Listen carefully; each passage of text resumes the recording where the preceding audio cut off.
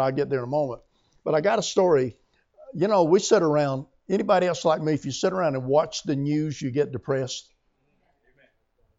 And I can only state little bits of it at a time.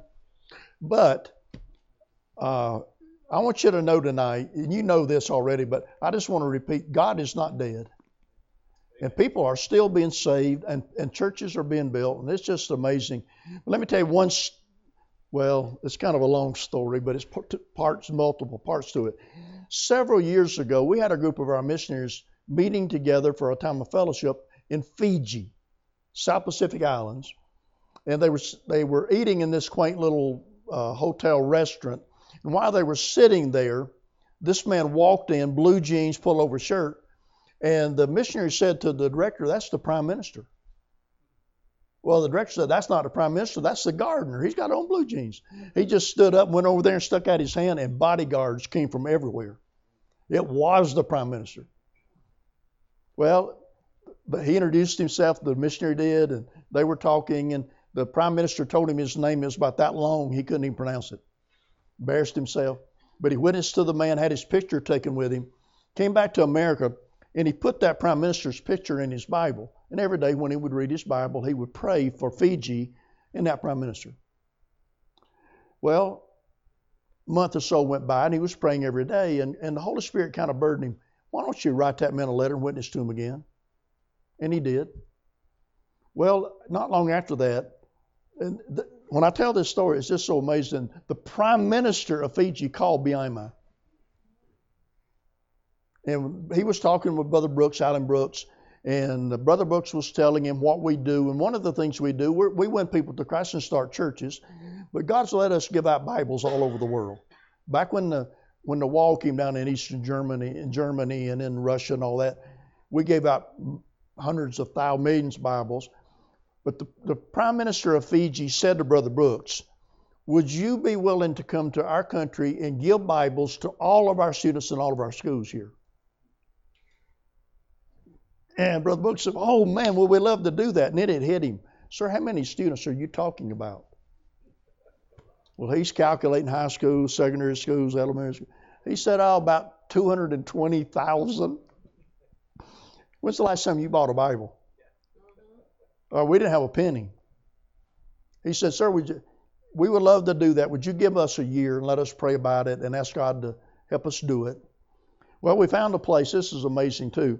It's a printing shop business in Belarus that was former communist printing presses that prints whole Bibles, whole King James Bibles, maps in the back, cross references, study notes, plan of salvation, 3 pages in the front, and a blank page, which I really love, so that the pastor close to that school or the missionary can go with us and put their church info right in that Bible.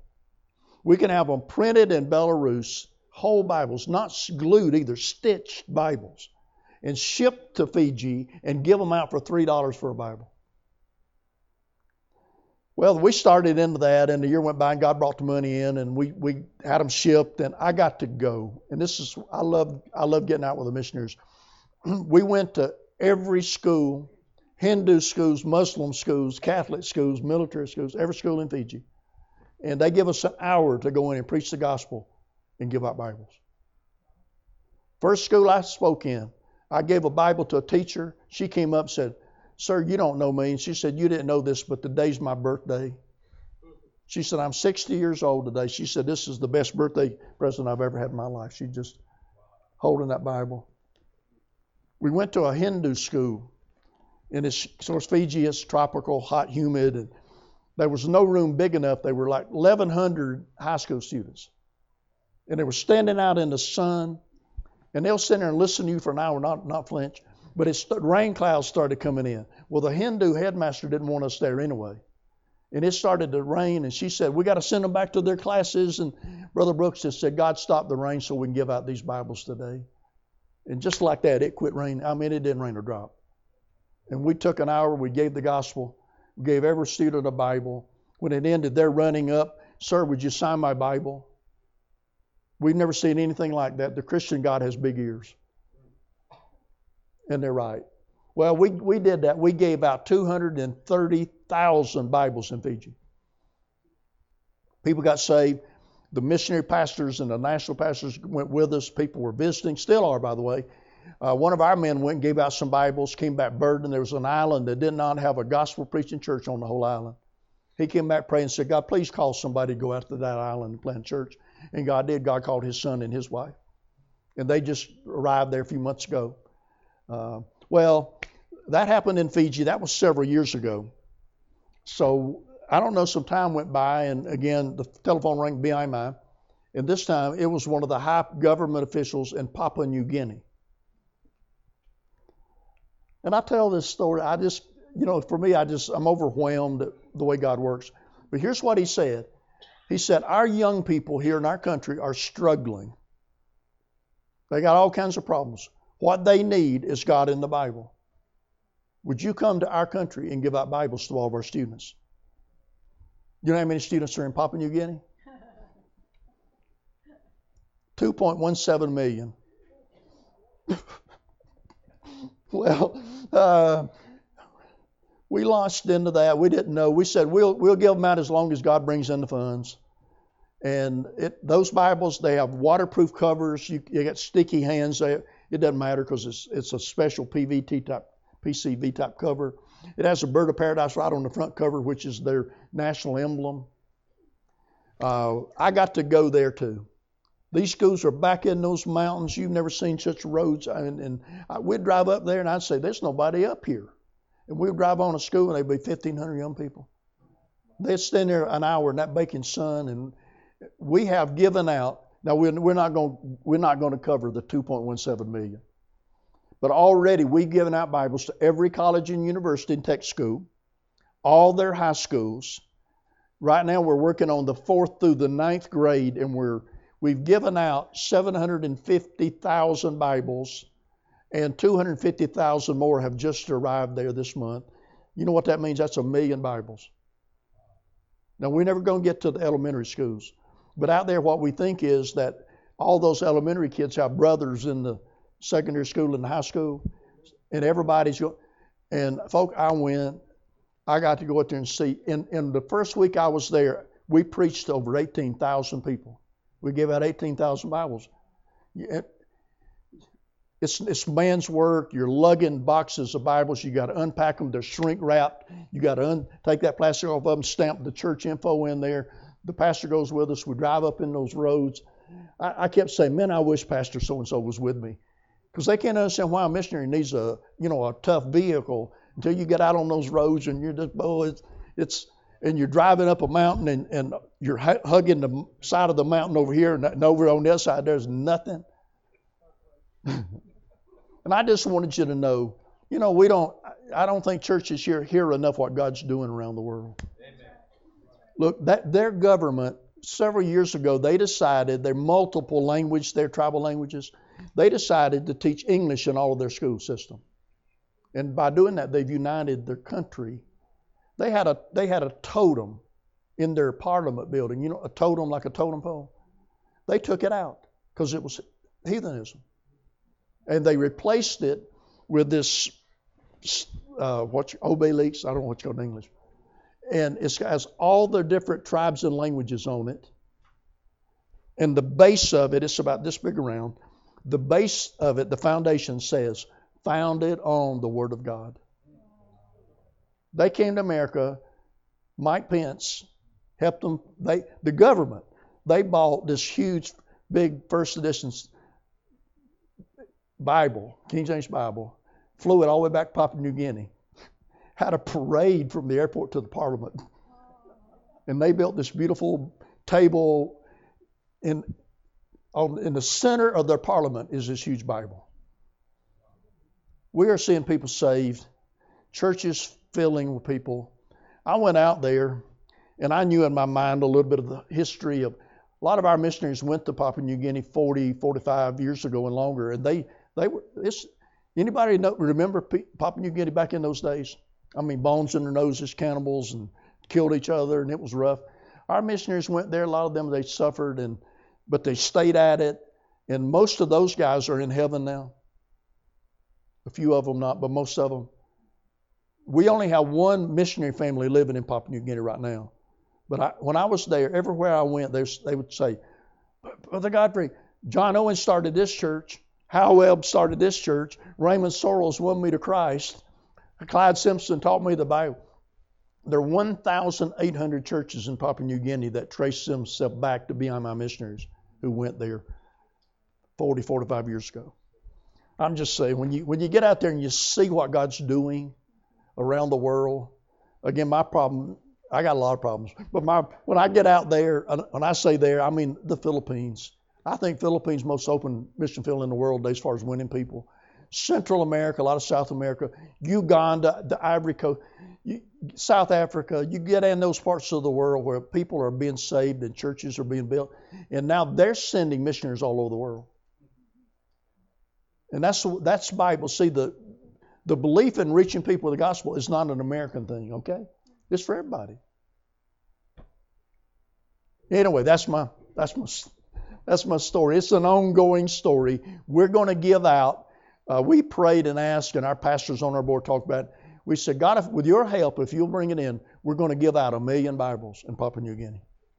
They're there on the ground. I got to go back sometime this year. I don't know how I'm going to do it, how I'm going to work it out. It's it's like 2 days getting out there. But anyway, pray for those people. It's so open. If I were a young man, anybody, not many of y'all old as I am anyway, how many of you old guys said, man, if I were younger, you know what I'd do? I'd do what I've been doing all my life. I'd go to Japan, be a missionary, go to Papua New Guinea, go back to Africa, and it's wonderful what is happening. Now, 2 Timothy chapter 4. Y'all hope I'll be short because I got to leave. So, all right, 2 Timothy chapter 4. Some of the last words written by the Apostle Paul back to this young man, Timothy, who I think he'd won to the Lord. We've taken that word Timothy and made not a proper noun, but just a noun out of it. We talk about the pastor or the missionary has a Timothy. Now, what does that mean?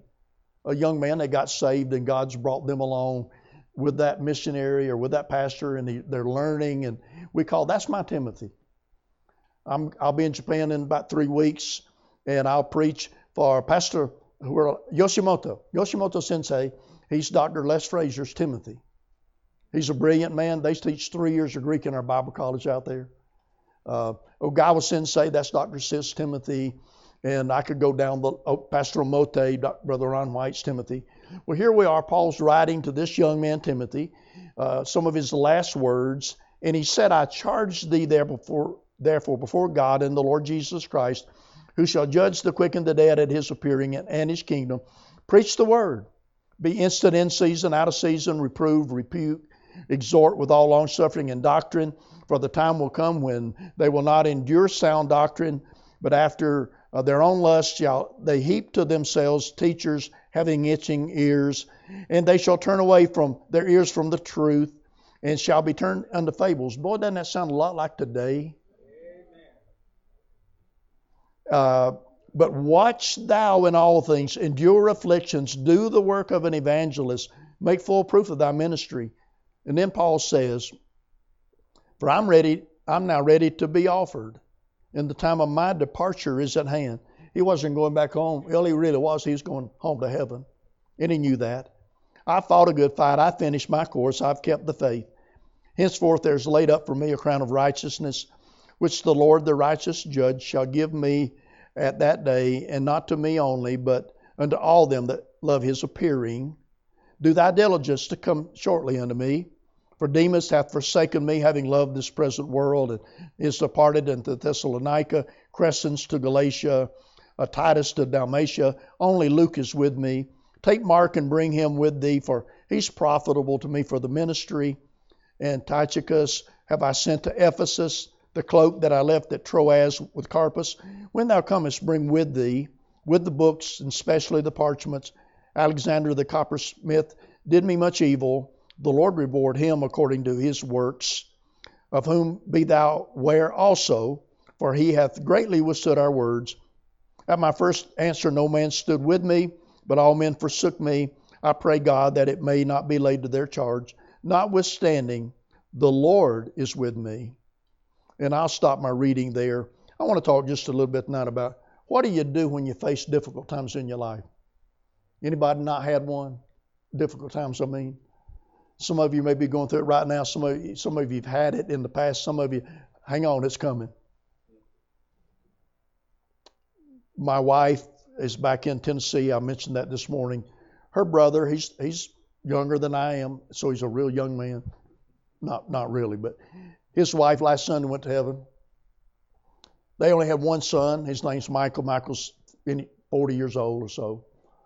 He's right now. His mama just died last Sunday. He's in the ICU in the hospital. His body doesn't produce blood platelets. 3 days ago maybe, he had his nose started bleeding. His dad just had, Linda's brother just had major pancreatic cancer surgery. It took out over half his pancreas, his gallbladder, part of his intestine. He can't hardly get around. He just barely started driving again. His wife just died and his son. You know, anybody identify with that? It seems like when troubles come, they come in clusters. Now, when you study the life of Paul, there are a lot of problems that Paul was faced too. He had church members who needed rebuking. And in first verse here, he did that. He's charging Timothy to do that very thing. There were false teachers. He was in prison. He was facing death. Paul had a lot of problems. A lot of people today, when you get out and travel like we do, it's amazing to see. Sometimes you think you have problems till you get around other people. And you realize what I have, that's really not much at all. Linda and I, we've been married a long time. We've been serving the Lord together a long time. We have our problems. Linda, she has, I've already mentioned, every 3 months, 13 years, she gets 12 injections around each eye. They'll give her 2 injections right on top of her eyelid. I hate to even take her to get it. It hurts. It gives her a splitting headache for 24 hours. But she's willing to go through that in order to be able to see. Somebody this morning thought I was choking, and I said, no, I'm not choking. My right vocal cord is totally paralyzed. Hey, let me show you something. Hold both your hands up and try to clap, but only use one hand. That's the way I talk. My right vocal cord doesn't move. Now, I'm not telling you that feels sorry for me. I'm just saying that, hey, we all have problems. Sometimes very serious problems. And Paul's writing this. When you read the newspaper, there are terrible images today. Again, I went to, I mean, remember, it's been a while ago, about 10 years ago probably, when the big earthquake and the tsunami hit in Japan. I was in America when that happened.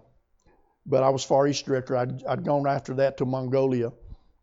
When I got to Mongolia, the missionaries started sending me emails. Brother Godfrey, would you please come over to Japan? We really need you here. Would you come? And I tried to get my tickets changed, but I was flying on Air China. They wouldn't even talk to me.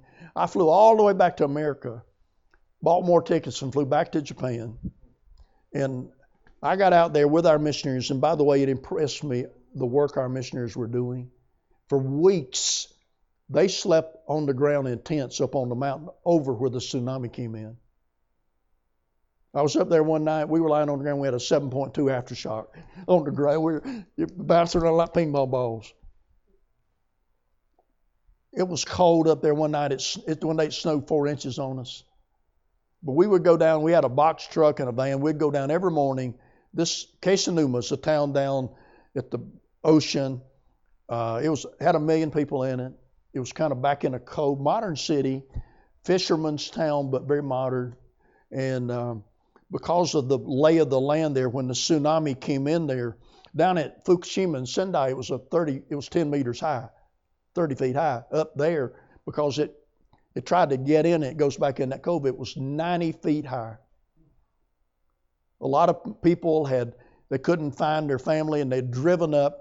And they've got these signs going up the mountain that said tsunami area stops here.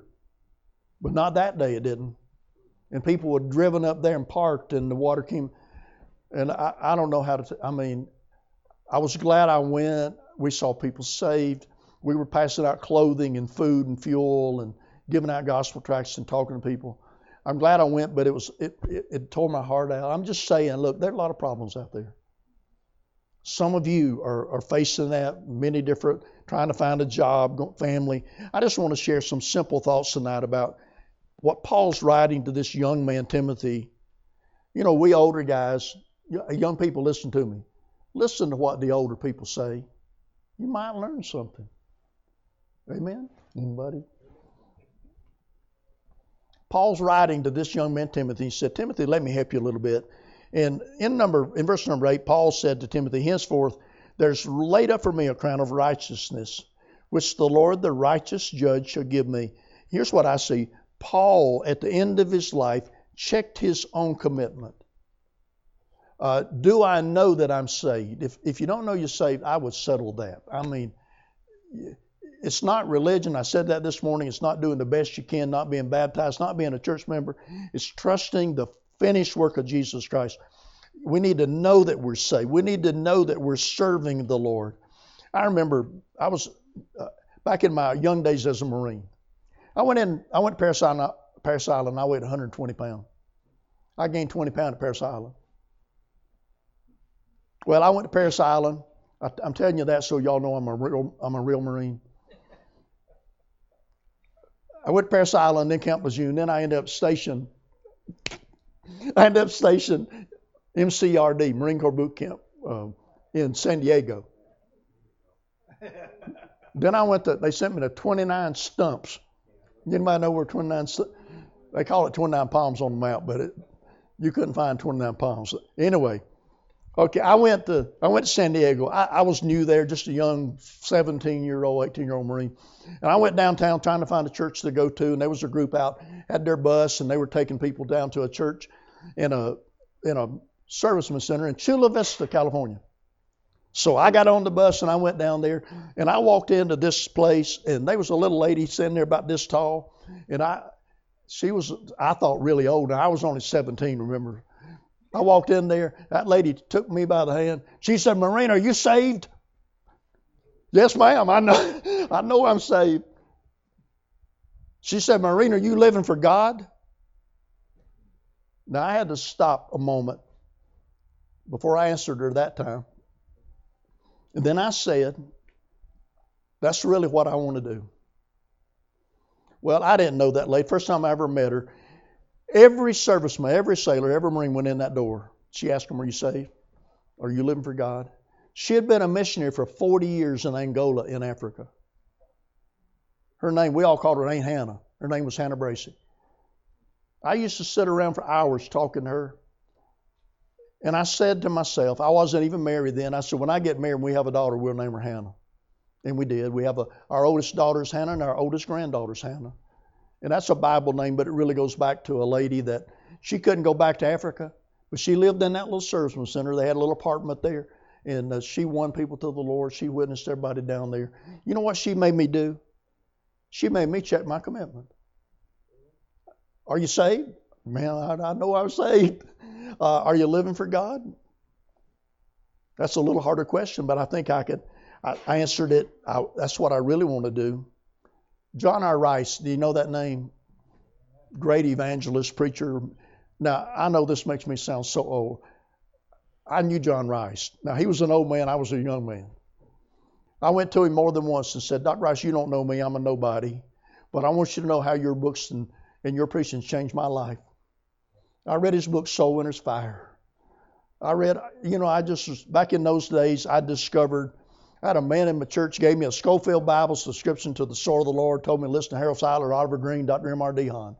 They ruined me. And so anyway, John Rice was an old man when he died, when he went to heaven.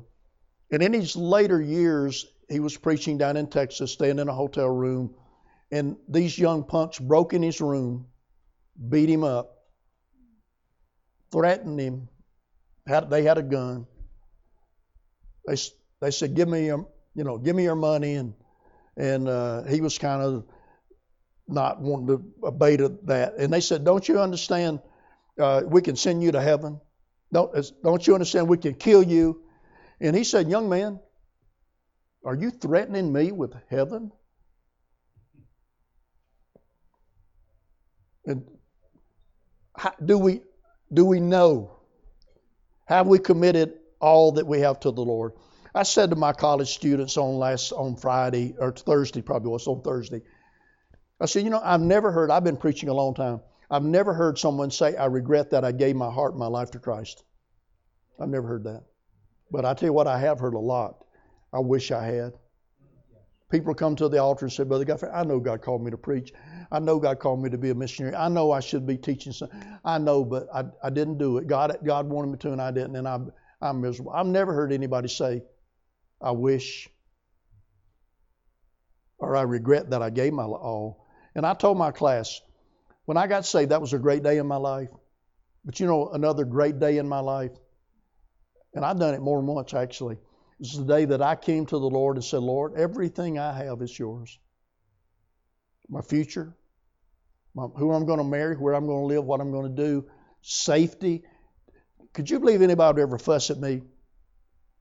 Every once in a while, when we came out of the Congo, people say, Brother Godfrey, how dare you take your wife and your little kids out there in that jungle? There's no doctor, and there's malaria, and there's AIDS, and there's snakes, and there's crocodiles, and how dare. And you know what I say to them? We turned all that to God before we ever got married. Check your commitment.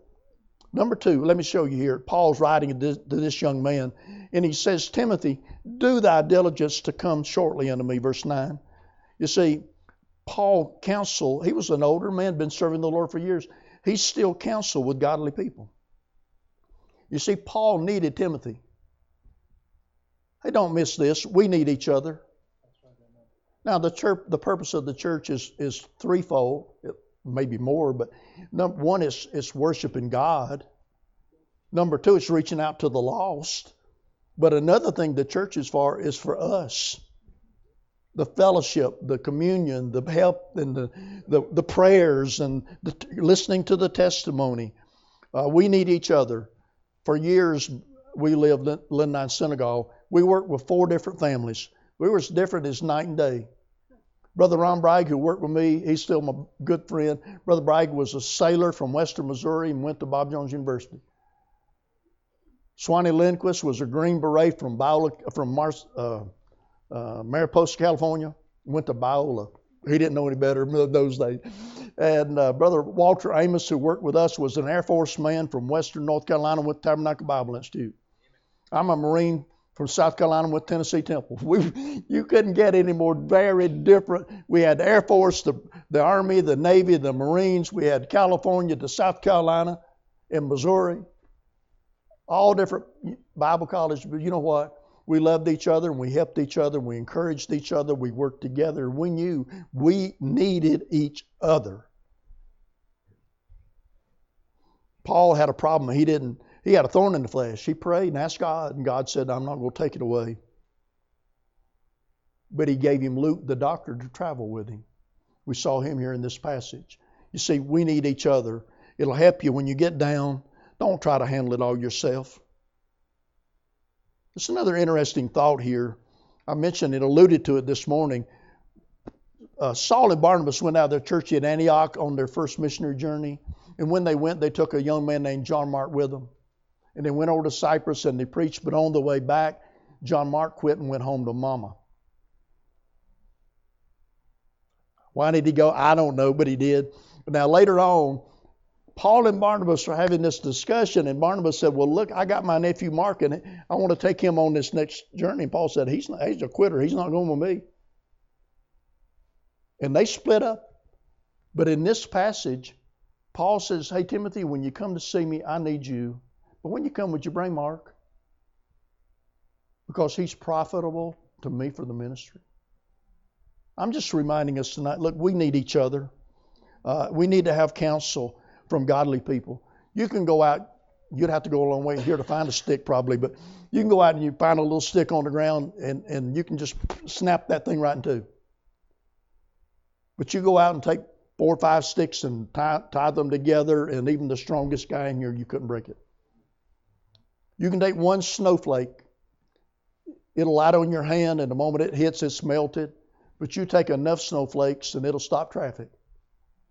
And we can learn to work together, to love each other. You say, well, you don't know that. We're different. That's okay. God. You know, different's not bad. That's what I tell young missionaries all the time. You go into a different culture, they do things different there. But different, it's not bad. Every culture has some bad stuff in it. but cultures have good things in it too. If you can learn to grow, learn from other people, ask questions, counsel from godly people, not ungodly people, but stick together. It will help us all when we face problems. Number 3, let me tell you what Paul did. Here he was, an old man, writing to Timothy and giving him all these words of advice. And he says in verse 11 that he's doing this for the ministry. Now, Paul was at the end of his life. He knew they were going to cut his head off. And I think Paul was saying what I heard Dr. Sis say not a few months back down at Lancaster Baptist Church. His wife went to heaven a couple of years ago. He's 87 years old. Dr. Sis told those people, I'm going to live till I die. You know what he means by that? He's going to serve the Lord till the day that Christ takes him to heaven. And Paul's writing to this young man. He said, continue in the work. Have you ever don't raise your hands on this one. You ever get discouraged and just want to quit? Have you ever seen Christians pout? Oh, that person hurt my feeling today. Well, Lord bless your pointed head. I mean, who in the world we think we are sometime? Paul said, hey, just do what God wants you to do. Stay in the work. Continue on. Don't be so easy to have your feelings hurt. Even though death was near for him, Paul said, I am not going to quit and stay home. D.L. Moody said, I would not work my soul to save, for this my Lord has done, but I would work like any slave for the love of his dear Son. I get colleges begging me. I got 3 right now. They all want me to come head their Mr. Departments and teach. And you know why they want me to do that? I mean, it's not because I'm good looking, okay? It's not because I have a lot of money. It's not because I'm wanting to do it. You know why they want me to do it? Because I've been at it for 50 years. When they look at somebody and see, you know, they've stayed at the job. They've been faithful. They've been involved. They've been committed. People notice that. Dr. Sis asked us, Linda and me, would you pray about being Far East director and going to the Orient? And I told him, I really told him this. I said, you're my friend. You've been in the sun too long. I'm an African. I speak French, Wolof, Kikongo, and some Arabic. You want me to go to Japan and China? Something wrong with you. And I couldn't understand.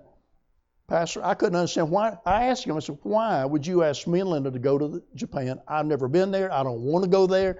I don't know anybody there. I'll get off the train in the wrong place. Nobody will ever find me again. You know what he told me? He said, look, the reason we want you all to do it is because you love missionaries and you understand the burdens they carry. And that's what they need. My wife, I've said it over and over again, it's more important that my wife go out there than that I go. You know why? Because those missionaries' wives, they get lonely, they get discouraged. They're trying to homeschool kids and help in a ministry and help in the church and go to the grocery store. Can you imagine, you go to the grocery store in Japan and you're an American lady, you don't even know what's in the can. You can't read if you figure out what's in the can, you still can't read the directions of how to cook it.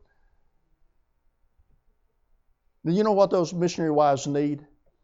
They need my wife a lot of times just to sit down beside them and put her arm around them and pray for them and love on them and encourage them. And they know she's been through it. Paul continued in the work. Why? Because he really believed that Jesus suffered and died for us. And if he did that for us, we ought to serve him the rest of our lives. Verse 13, he said to Timothy, hey, Timothy, when you come, I left my coat, I left my cloak, and would you bring it with you? But he said, when you come also, would you bring with you the books, but especially the parchments. See, here was Paul, an old man. You know what he was still doing? He was still clinging to the Word of God. I need it. Bring those parchments. I think that was talking about the Bible. He said, when you come, people ask, they want, Americans especially, we want a shortcut to everything. We want fast food, fast service. Go with me to Africa. They'll slow it down more to watch you squirm. There is no shortcut to being a mature Christian. You know how you become a mature Christian? You read your Bible every day. You pray. You spend time with the Lord. You cling to God's Word. You have fellowship with God's people. Let the events of the days drive you to the Word of God. How do you deal with difficulties? Well, when you have a problem, don't neglect God's Word. When you have a problem, don't neglect God's church. Cling to the Word of God. Read it. Love it. Now, I found that if I have to have develop a good habit. They're bad habits or good habits. And habits, how do you get habits? You do it, and you do it, and you do it again. And I just find in my life, if I don't get up in the morning and spend my time with God in the morning, I may not do it. I just make it a habit. I get up in the morning and I read my Bible. Now let me give you one more thought. How do you handle the difficulties in your life? Verse 17 says, notwithstanding, the Lord stood with me and strengthened me, that by me the preaching might be fully known, that all the Gentiles might hear, and I was delivered out of the mouth of the lion. Paul counted on the presence of the Lord Jesus Christ. You see, I quoted it this morning, but I love the verses. Hebrews chapter 13 and verse 5. The Lord said, I will never leave thee nor forsake thee. Fear not, for I have redeemed thee. Casting all your care upon him, for he careth for you. Now you say, Brother Godfrey, but I don't feel that way. I don't always feel his presence, but he's there. I can't see him. Have you ever heard someone say, I only believe what I can see? That's the dumbest statement anybody ever made. Hey, you electricians. I was electronics tech so there's some more of you here too. I was electronics tech. I was a radar repairman in the Marines. I had all that schooling, mathematics. We use a slide rule. Nobody knows what that is even. And I had all this theory, and they tell me how all those little electrons flow through that wire up there, and it makes the light come on. And I've heard all that stuff. You can't see any of that. You don't even worry about it, do you? You just walk in the room, flip the light switch on, and the light comes on.